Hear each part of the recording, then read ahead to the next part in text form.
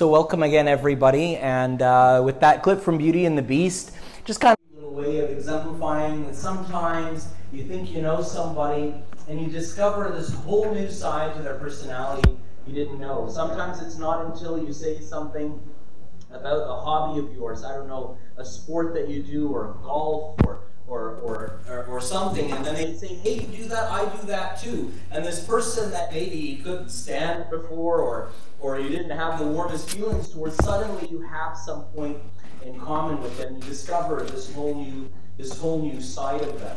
How many people here enjoy sightseeing when they travel? Yeah, so I wasn't a sightseer until we went on our honeymoon. We decided to go to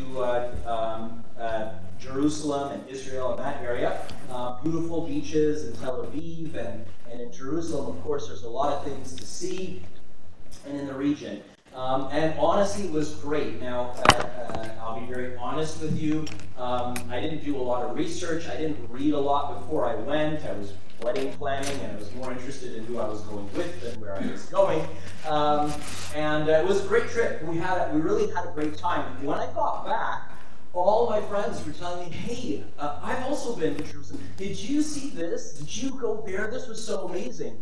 And I felt like I kind of missed out, you know, because there were all these things and all these places that I had never been to and that I had never seen. And it's actually my wife who's turned me into a sightseer. Before that, I was much more of a beach kind of person. Another analogy that we could kind of use is how many people here, when you get like some kind of new device or something, the first thing you do is read the user's manual. Show of hands.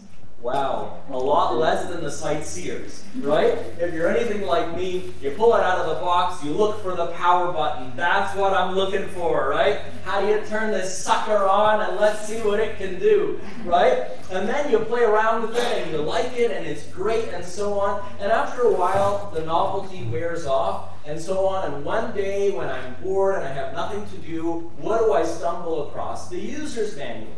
And I stumble across the user's manual and I discover, oh my goodness, there were all these other features that I didn't know about, right? But I actually never stopped to look into what is the full potential of this device. So that's kind of what we're here to do tonight, is to just stop, to think, to ask, what is the fullness of our humanity?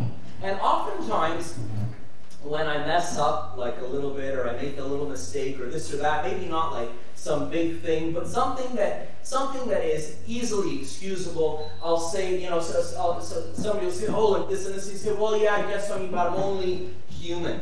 And it's almost like being human has become like this lowest common denominator. It's sort of like I'm only human, you know, like I'm not like super I don't have a superhero memory, or I don't see through walls, I can't, you know, etc., right? And it's almost an excuse for fault and for mistake. But I guess we have to ask ourselves, is that what we were like? Is that what we're cut out for? Is that what we're made for? Right? Is to be just this kind of, you know, fallen or broken kind of reality. And to kind of answer that question, we need to be able to compare to some kind of normal. And in today's society, at least here in Toronto, it's become almost taboo. It's almost politically incorrect to ask what is normal. And, you know, and everybody has the right to their own normal. And that's fine. If you believe that, that's great. You know what I mean? But it also begs the question, is there some kind of overarching normal, or is there an original normal? Like maybe the new normal that we're at now is different from, but is there some kind of normal that preceded all of this? And some people would say, no, there isn't. You know what I mean? Robert Anton Wilson is a 20th century poet and playwright, American writer and playwright, and he would say that there is no normal. Our normal is just something that none of us are able to ever attain. And here we are looking at like this this pile of puzzle pieces. We're looking at like this pile of puzzle pieces and trying to put them back together again in some kind of orderly fashion without being able to see what the original is. And if you have an unlimited number of puzzle pieces, I've seen these puzzles before. They give you like 1,000 puzzle pieces, and they don't let you know what the picture is, and you have to kind of figure it out. And I have friends who love doing puzzles, and they can figure it out. But if you have like an unlimited number of puzzle pieces, how could you ever figure out what goes where? And a lot of the time, we go through life, I go through life, I'm busy, I got stuff going on, I don't have time to stop and to think and to ask myself these kind of deep, sort of, so to speak, philosophical questions, right? And so we just go from one thing to the next, and I just kind of go from one thing to the next. But Socrates, one of the fathers of philosophy, says an unexamined life is not worth living. If we're not going to stop and ask ourselves, what are we doing? Where are we going? You know, I'm just going to drive as fast as I can for as far as I can go, but not stop and ask myself, but where are we going?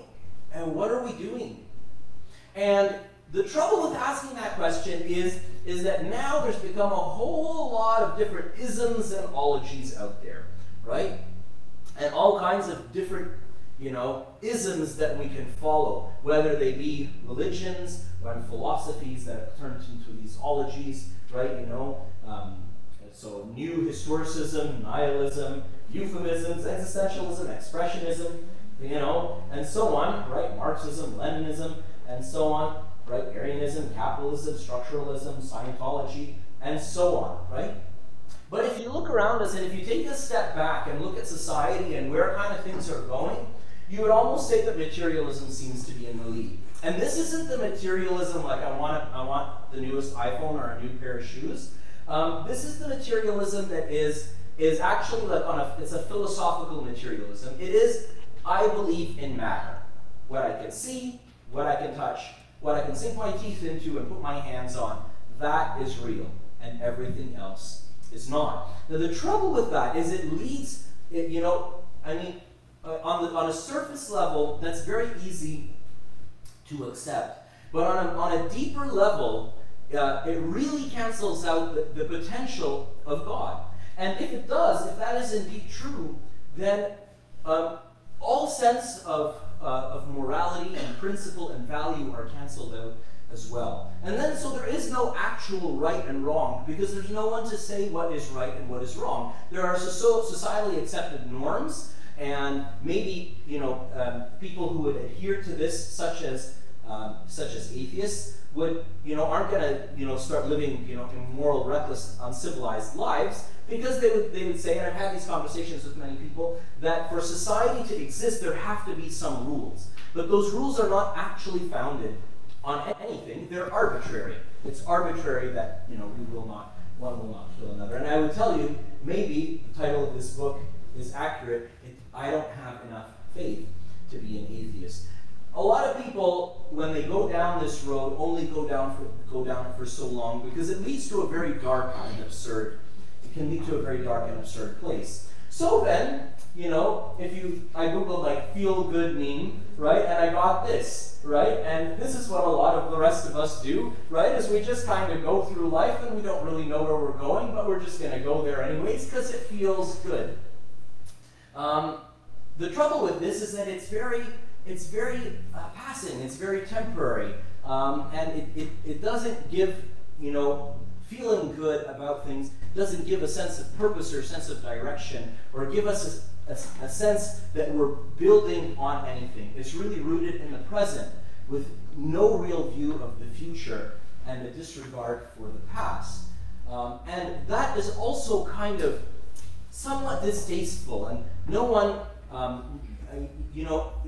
enjoys having good times forever. Eventually, you feel like you wish you were contributing maybe towards something more. And then people try to figure out, well, how can I be spiritual? So today I googled how can I be spiritual and stuck it on this slide, right? And I got 345 million hits. Amongst them, WikiHow is telling us 3 ways to become more spiritual, and here I found 17 easy things you can do in less than 15 minutes every morning. Now, I don't mean to be facetious, this is totally what came up, number 1, 2, and 3 hits on Google when you Google, how can I be spiritual?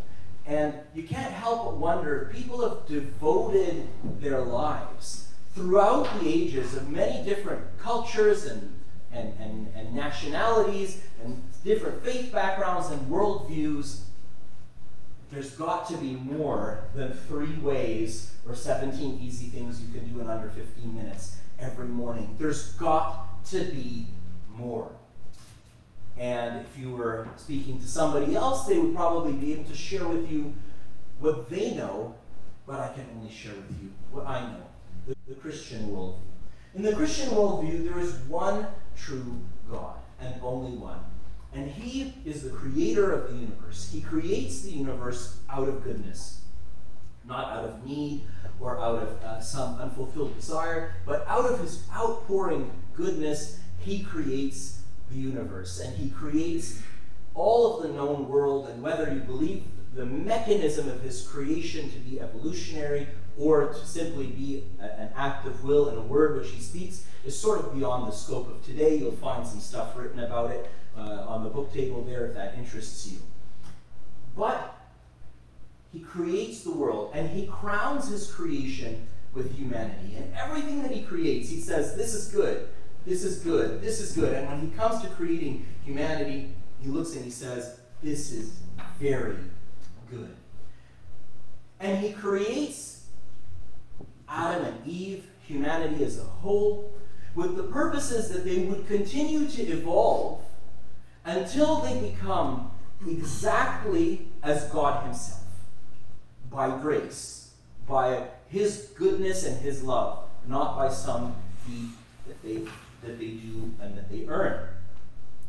And so they live in this relationship with God. And so humanity lives in this relationship with God.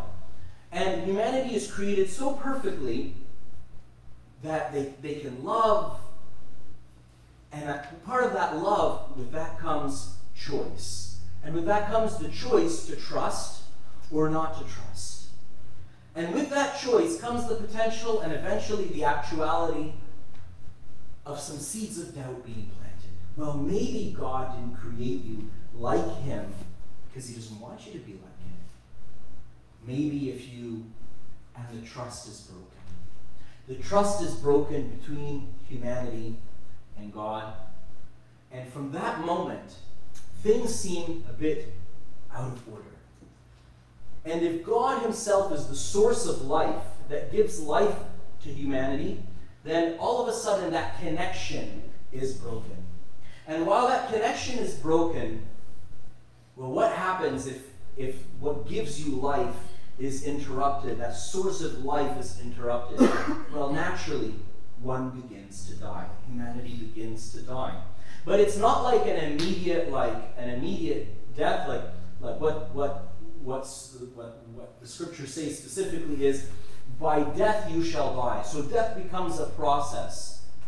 And that's how sickness is understood in this worldview. That sickness is the disconnection from the source of life, and the eventual outcome of which is death. You know what it's kind of like? You have some devices that you plug in to charge in the wall or something, or an AC adapter for some device, your laptop or whatever, and sometimes they have a little LED indicator light. When you pull it out of the plug, the light doesn't always go off immediately. It just kind of fades out slowly, right? And so humanity begins to fade out of life and eventually enter into death. And something is out of order. You ever been waiting for the bus? One of our volunteers was taking the TTC here, and the subway was down, and so the shuttle buses, and then you're standing there and you're late for a meeting, and the bus is coming, and you're like, thank God. And as the bus comes, you're like, wait a minute, that doesn't say 501 Queen Street. That's and you're like, oh no, and it says not in service, right? And if you've been sick, I don't wish it upon anybody, or if you've lost a loved one, something just seems so drastically wrong about that. In my past life, I was a doctor for children, a surgeon for children, and I actually dealt with a lot of death. So I'm not someone who hasn't seen people die. I've seen hundreds of people die. And there's just something so drastically wrong about it. People aren't meant to die. They're meant to live. It's so clear. It's so obvious when you face death in the face.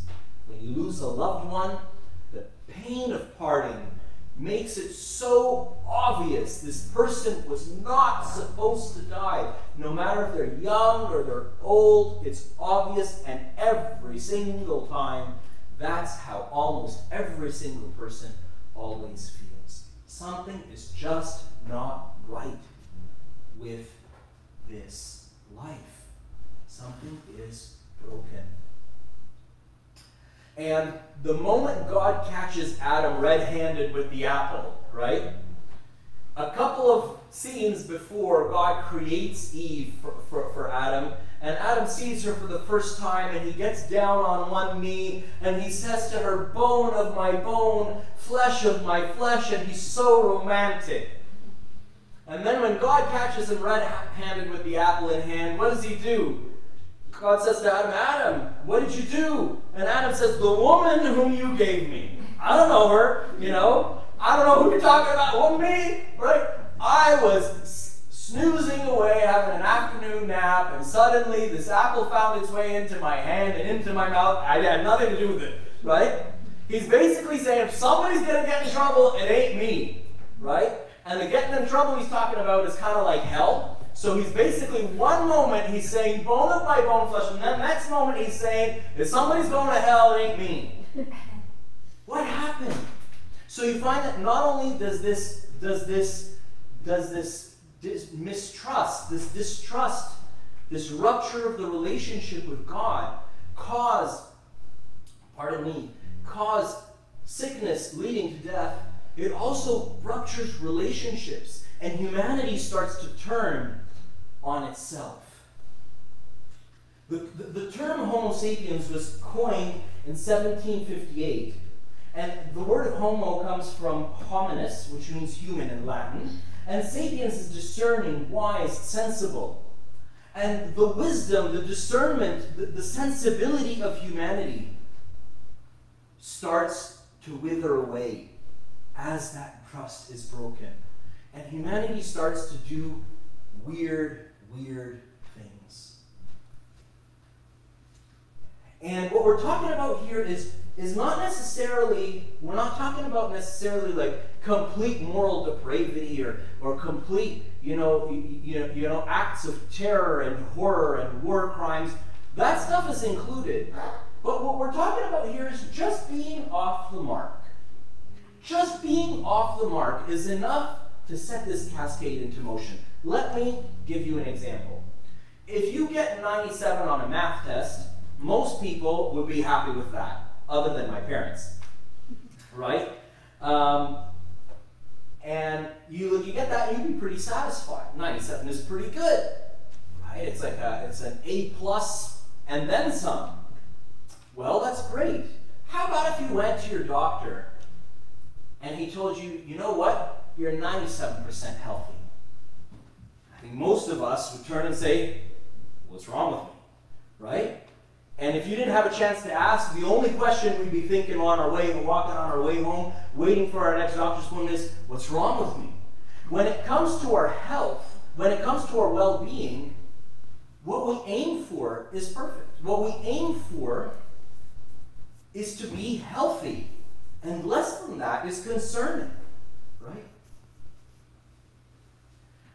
And we see that from the very next generation after Adam and Eve. Their children, Cain and Abel. Cain is jealous, kills Abel.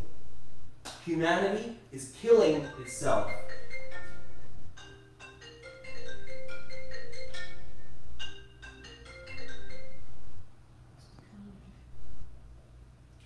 Humanity is killing itself.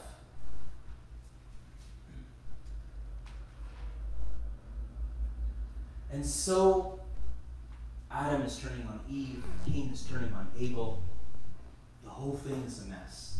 And it doesn't take a lot of imaginativeness to see that this is exactly what's also happening in society today. Just watch the news for 5 minutes or 10 minutes or 20 minutes, and you'll see humanity self-destructing.